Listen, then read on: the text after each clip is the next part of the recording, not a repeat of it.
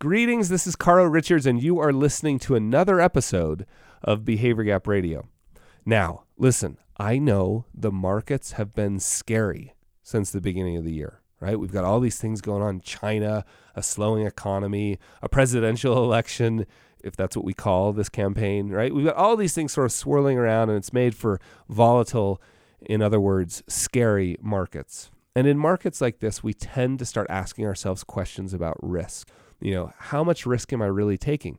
And how much risk am I comfortable taking? We even say things like, how much risk can I tolerate or handle, right? And we want to look for a way to measure it. And I'm going to make sort of an argument here that the best way for you to determine how much risk you should be taking in your portfolio is to base that on the goals you're trying to meet, right? The goals you're trying to reach.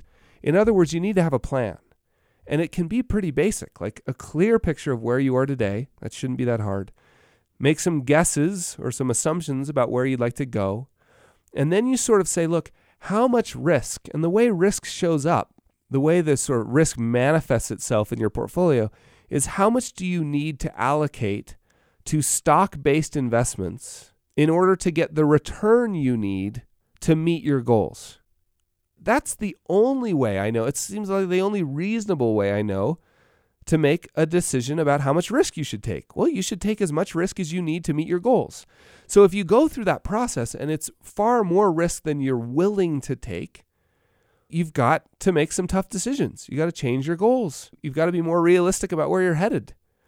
But then again, maybe you'll go through that process and figure out you need to take almost no risk to meet your goals, right? You've got plenty of money set aside.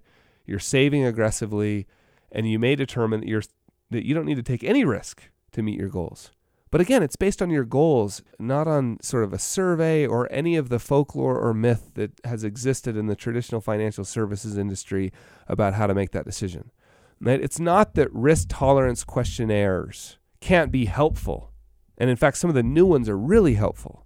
It's just that ultimately that decision should be made based on your goals. And so the level of risk you should take will be different than your neighbors, right? It will be different than your parents, different than your kids. It'll be based on your goals. And I don't think there's any healthy way to shortcut that process.